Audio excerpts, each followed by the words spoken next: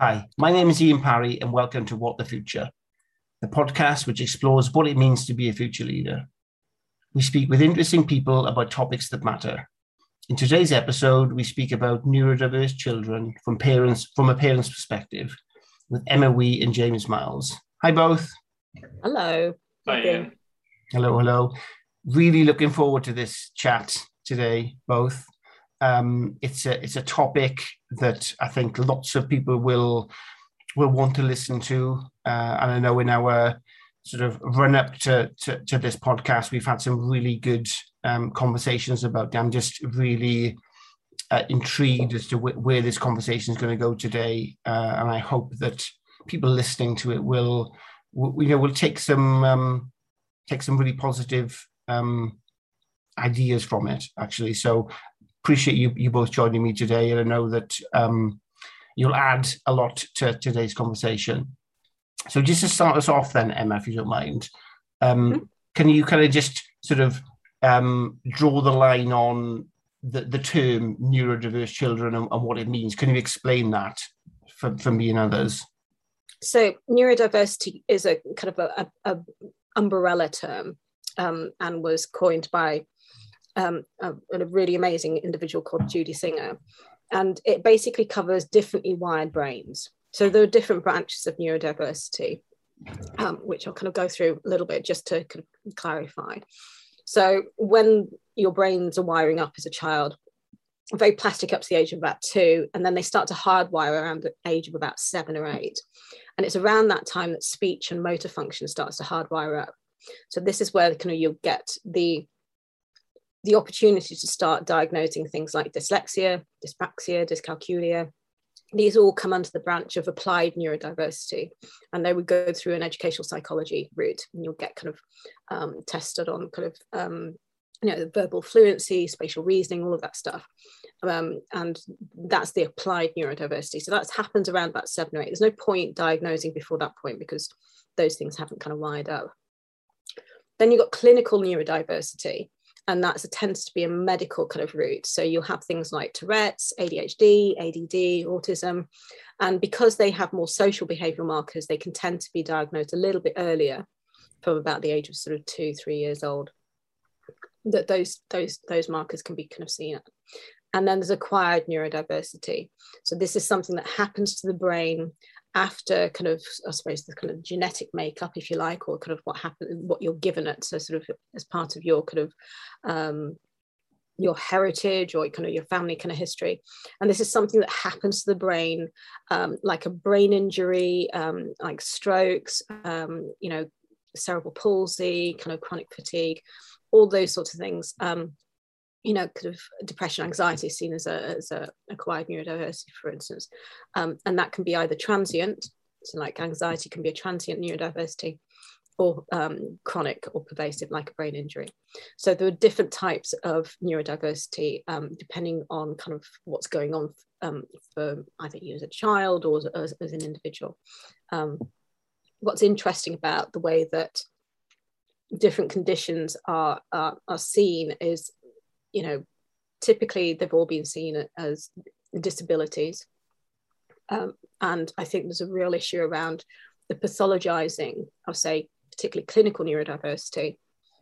My son recently went through his autism assessment, and even during the assessment, I sort of stopped the woman who was grilling me, and I was like, really, are we still using these really kind of archaic kind of questions, like, does he talk in a monotone?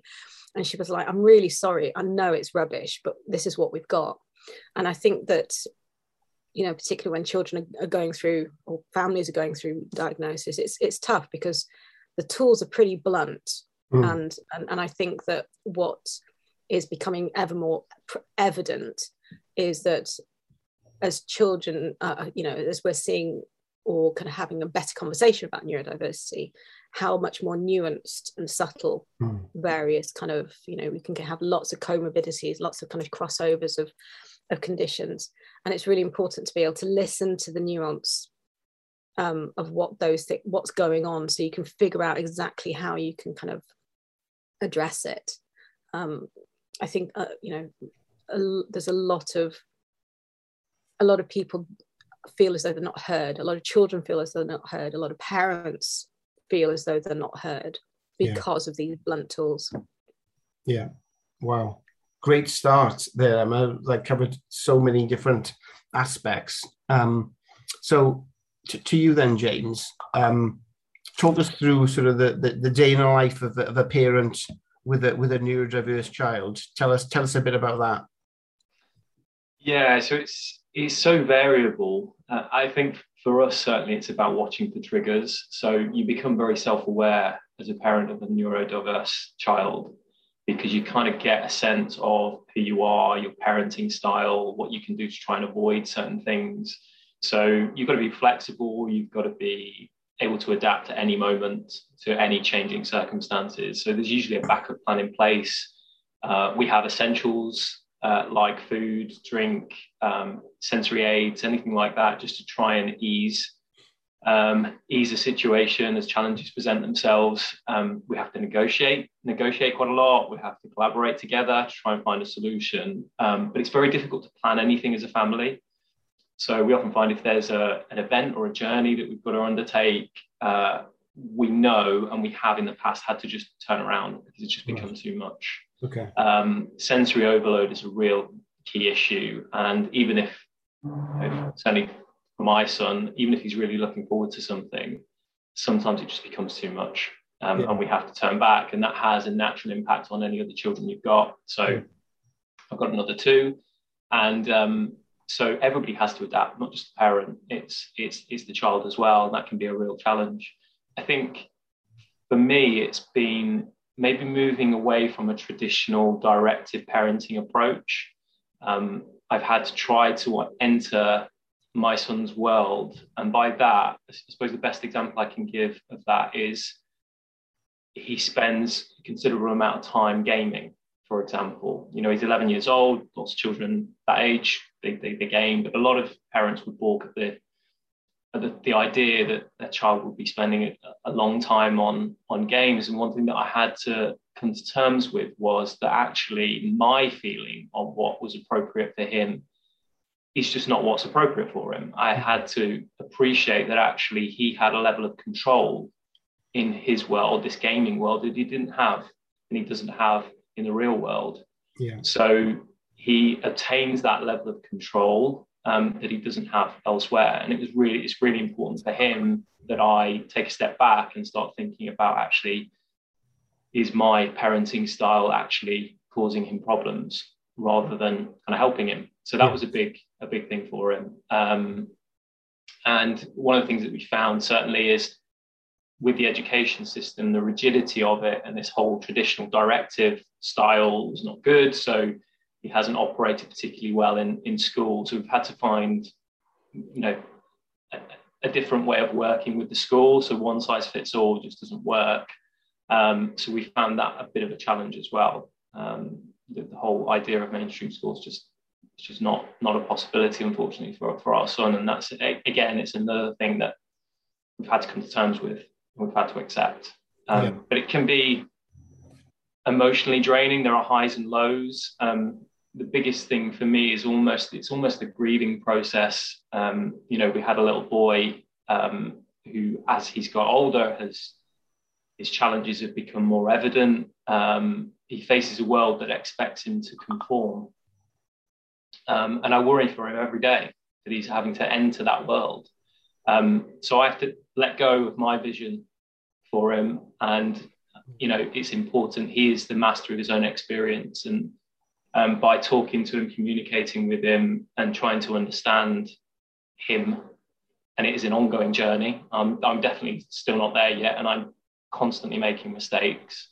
But it's a long journey, a journey of self-discovery, and a journey of change, really, and accepting that you can't operate in the way that you'd expected, and everything you know about parenting, for me anyway, was completely turned on its head. Cool. Thanks, James. Appreciate you it's sharing. really interesting, isn't it? Sorry, I was going to say, sort of just listening to that, you know, sort of a lot of parents would say, well, it is difficult being a parent, and you don't know, kind of, you will make mistakes and you will have to kind of readjust. I think that you know what we've kind of I've often sort of seen and kind of spoken to other parents of neurodiverse kids is that the intensity of that experience is very, very different when you're in it, and particularly with kind of what it looks like from the outside, you know, having to kind of sort of speak to the neighbors, for instance, and apologize, or kind of like just manage their expectations over the fact that I'm not abusing my son because he's having these massive meltdowns kind of in the morning, and kind of, you know, sort of what is expected of children at different stages kind of in terms of kind of social behavior may not be matched by kind of what, you know, is going on. And particularly, you know, these children don't want to feel like this, you know, they don't want to feel overwhelmed and kind of feel kind of as though they're out of control. But yeah, it's very intense, and I think it's really important for people to kind of get that, you know, there is that kind of compassion fatigue that we experience as parents. It's not like we've got this endless reserves of kind of superhuman strength to kind of just, or as someone said to me once, oh, you just have to love them a bit harder. You know, it's just kind of like, no, that doesn't help. And also saying sorry when they find out that your child's got a kind of condition, that doesn't help either. You know, kind of, it's not about that. It's just you work through it day to day, and as a parent, you just want the best for your kids, and that grieving process is about, well, you know, it's tough enough out there. You don't want them to have anything extra, but that doesn't mean to say you're going to stop kind of wanting the best for them.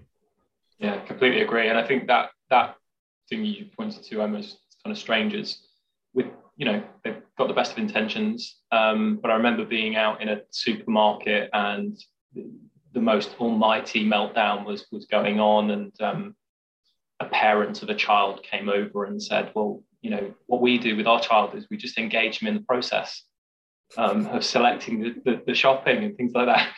Good. Good for you. That's great. You know, it doesn't always work. I think people do often have the best of intentions, but it's so difficult. And I think it's that element of almost validation. I think you often feel alone, very, very alone. Certainly I did, particularly at the start when I didn't quite understand what was going on. I felt very alone. And it wasn't until, you know, a public meltdown occurred and then other members of the family saw it that it felt like finally people understand what it's like. There's only so much you can explain. And then it becomes completely evident. And then that was a big turning point for me anyway. Yeah, it was a good point. It's interesting, isn't it? Because our children typically can quite often mask quite well, quite a lot of the time. And that's where they're kind of holding down all of that kind of internal turmoil, and they're doing their very, very best to kind of present or kind of behave. I put that in inverted commas. But then when they kind of are behind closed doors and they can relax, you know, the classic thing is that they would then kind of act out against their primary carers. And that's where the kind of, you know, sort of where you experience a lot of, you might experience a lot of physical or kind of, you know, verbal kind of outbursts and kind of lashing out. And, you know, that's really tough to kind of manage because sort of said before, it's a bit like being in an abusive relationship, and one that you genuinely can't leave. You know, you're there to kind of give all the love that you can to this person, and they're kind of really not demonstrating the kind of reaction that you would want from them. But it's just about kind of making sure that you kind of ride those out, isn't it? And kind of keep moving forward and keep the kind of the bigger picture in mind.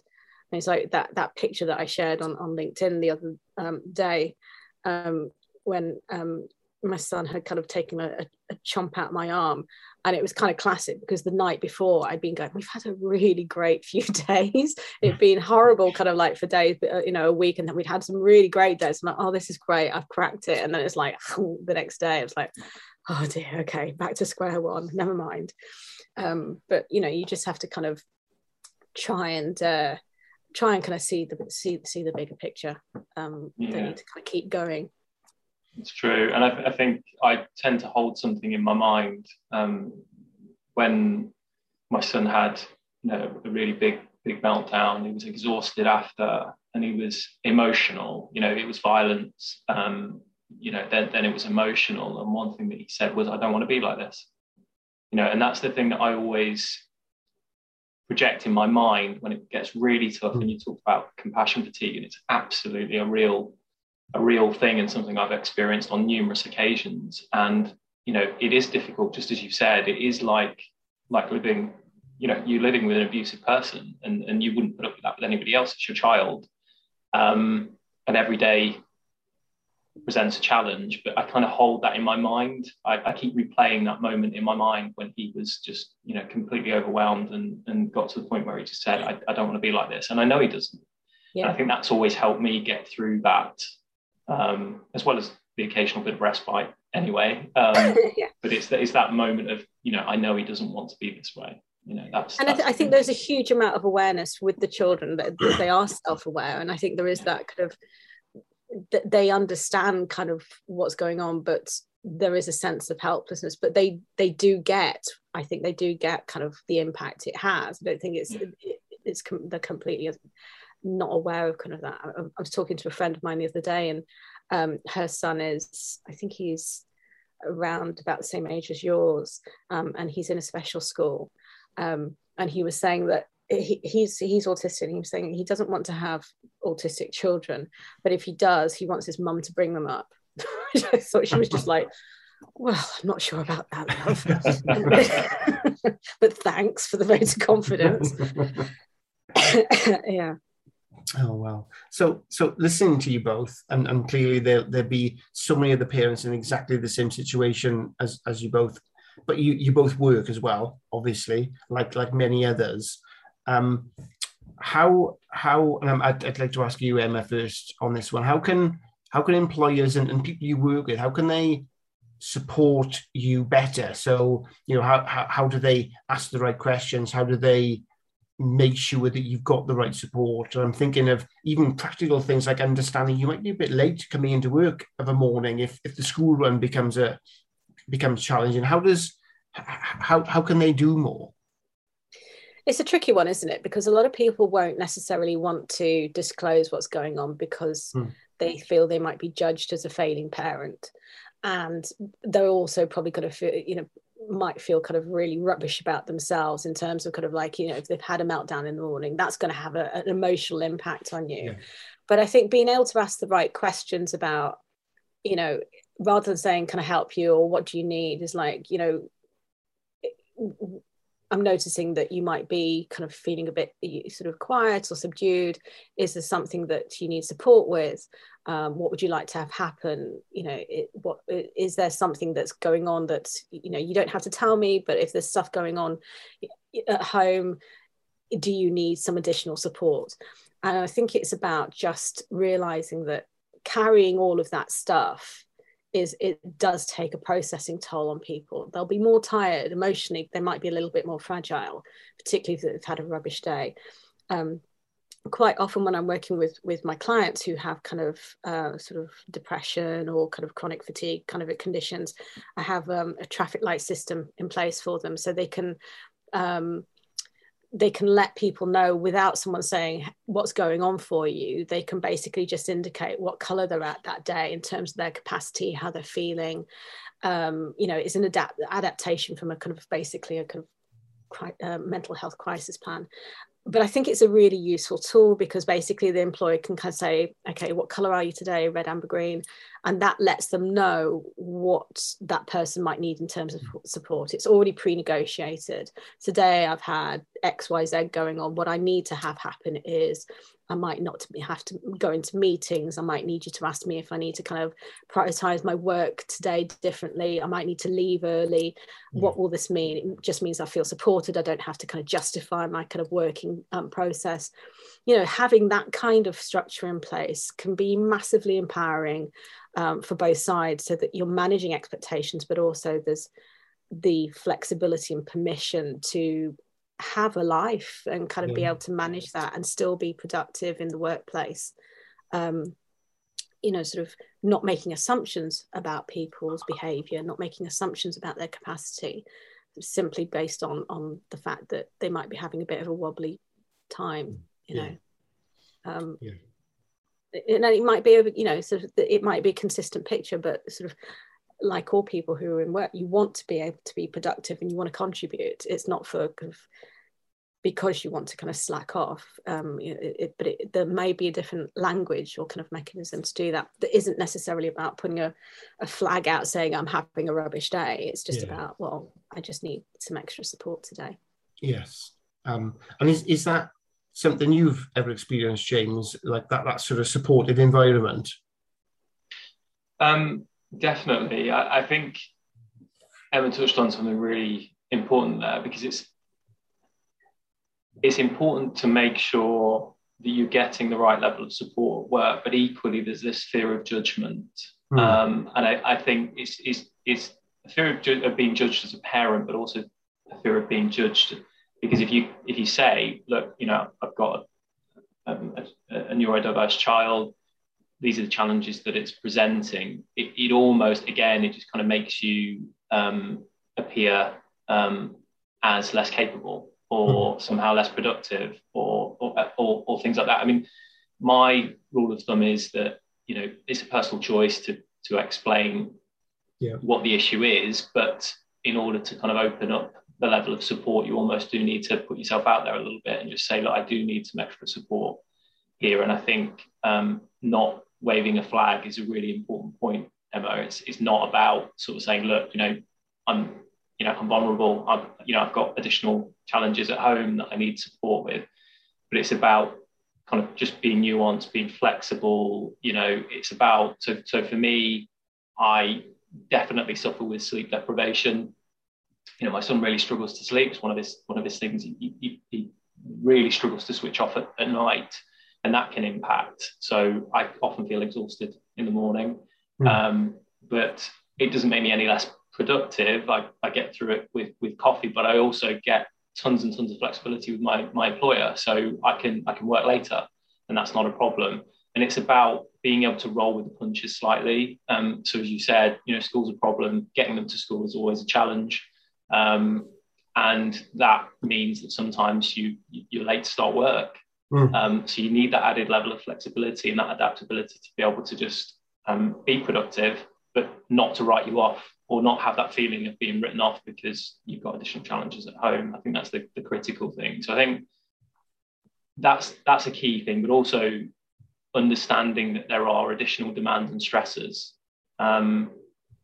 That's important. I think podcasts like this that just really explain what it's like, because it's one thing saying it again, kind of whether it's to your employer or to your colleagues, but until people really genuinely understand the challenges, it goes beyond kind of parenting. It really does take its toll emotionally. It's really draining. So that's quite important too. So flexibility, adaptability, not being written off is really important, I think. Yeah.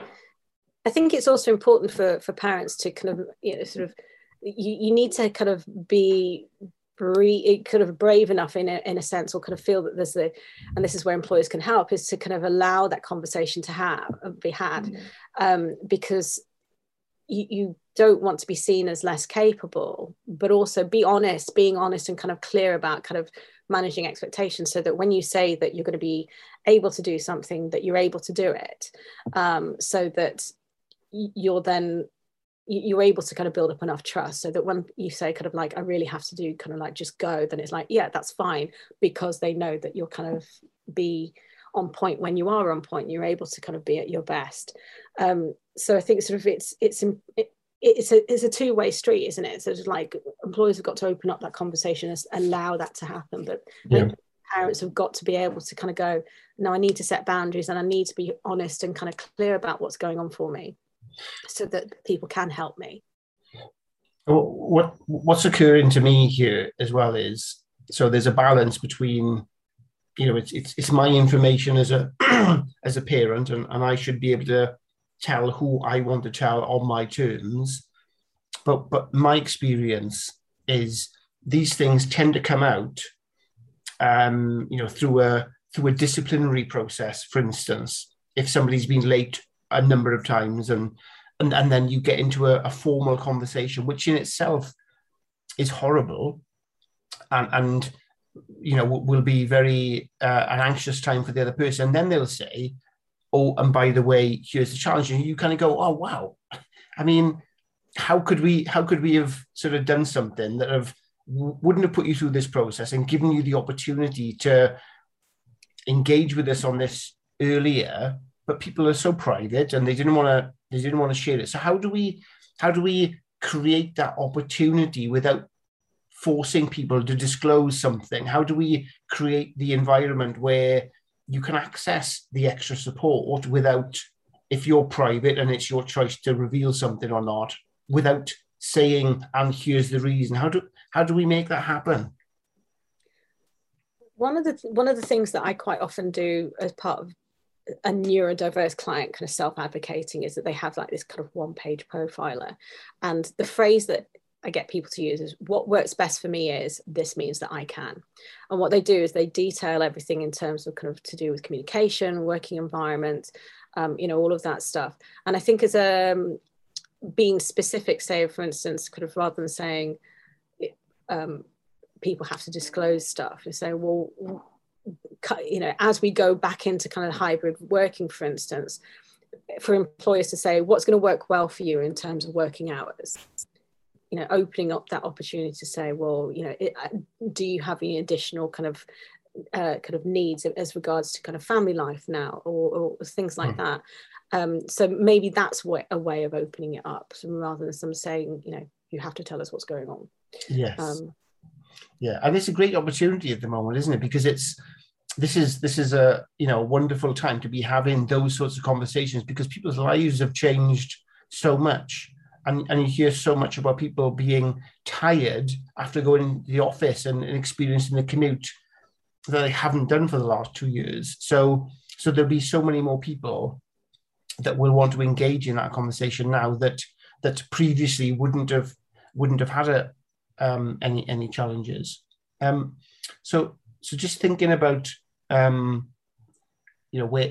we go next then, and I guess I'm thinking about the sort of giving the final word for the children involved here, and Emma, if you don't mind, sort of, how can we help them understand more about themselves? So the point you raised, James, around your son saying, I don't want to be. I mean, that must have been a really upsetting moment for you, but also as you say, an anchor point for when he is going through his moments, that you can kind of go, wow, just remember that, he's not wanting to experience this. He's just in a hyper state of anxiety. How can we help them understand themselves better, Emma?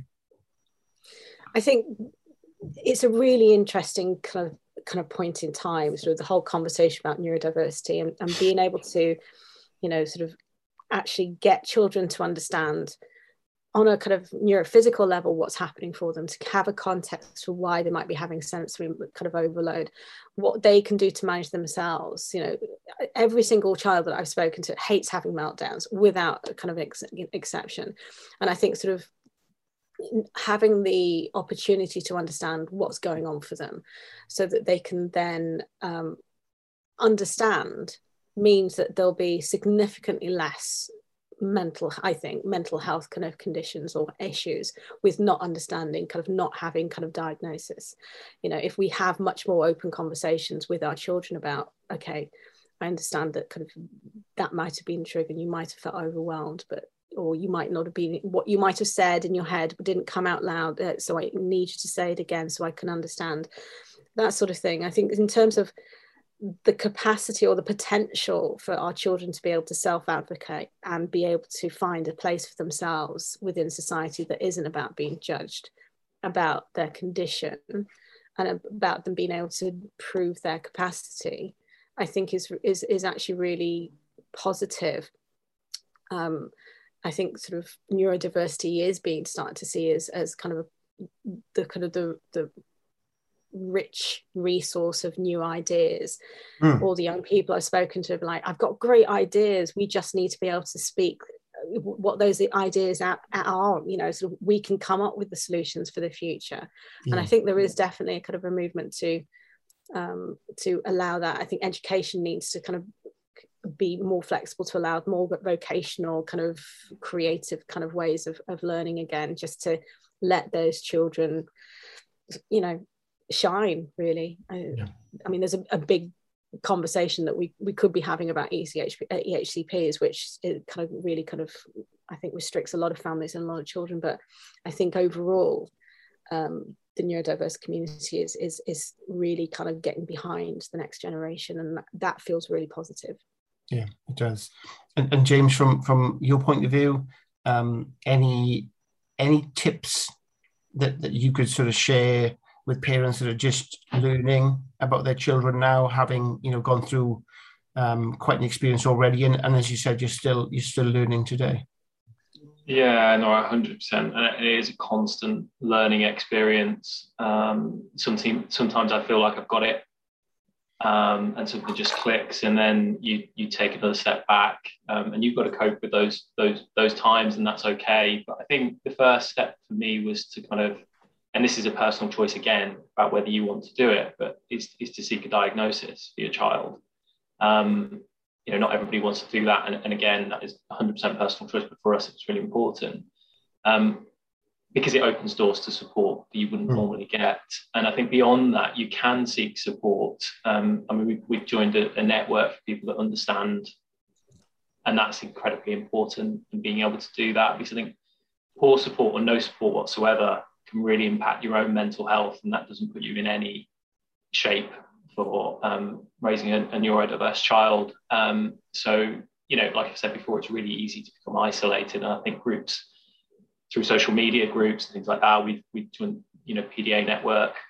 It's really important. You know, it's everybody's going through it every day. Again, it just makes you feel less isolated. Yeah. I think compassion fatigue we've already spoken about, and I think that's so important. It's a common thing, and it's something that I've struggled with, and I think it's important to seek support for it, to get respite if you can. If you're lucky enough to have a level of support around you that just gives you kind of a day off or an evening off or whatever it might be, I think that's really important. But also be kind to yourself, because actually compassion fatigue, albeit your own child, again, we've already touched on how it can be quite violent, how it can feel like a one-way street when it comes to compassion and empathy. And we're not an inexhaustive well of empathy, even for our own children. And it's okay to feel that. And again, my technique is always to kind of remember when, you know, just understand he doesn't want to be that way. And that's really important. And to make sure that you're constantly reassuring yourself that, you know, this child I'm an advocate for my child. He's the arbiter of his experience. Only he experiences his life the way that he does. And I think there's sometimes it's difficult to find a niche, you know, there are so many shades of grey when it comes to neurodiversity, as Emma's already touched on, and he won't fit in a box. And again, that's okay. You don't always have to have the answers. But yeah, just seek support, seek respite where you can, if you're lucky enough to have that. And just remember, they, you know, for me, it's about remembering he doesn't want to be that way, and I'm there to support him. So yeah, definitely. Thank you, James. I think that's a good point to leave it for this week.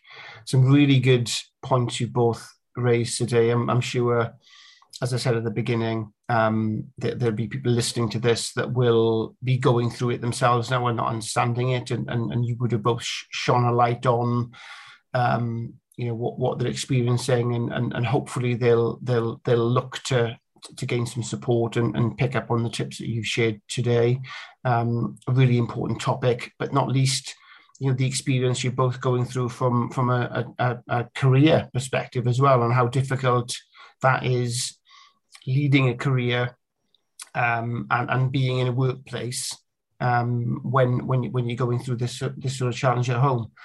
So thank you both for giving up your time today and sharing your personal stories. That's never an easy thing. So for me, that is the epitome of leadership. You know, sharing those personal stories and sharing your journey so that others can follow behind you. So thank you both for being brave today and sharing your stories and being leaders on this topic. So As always, thank you for choosing to listen to What the Future.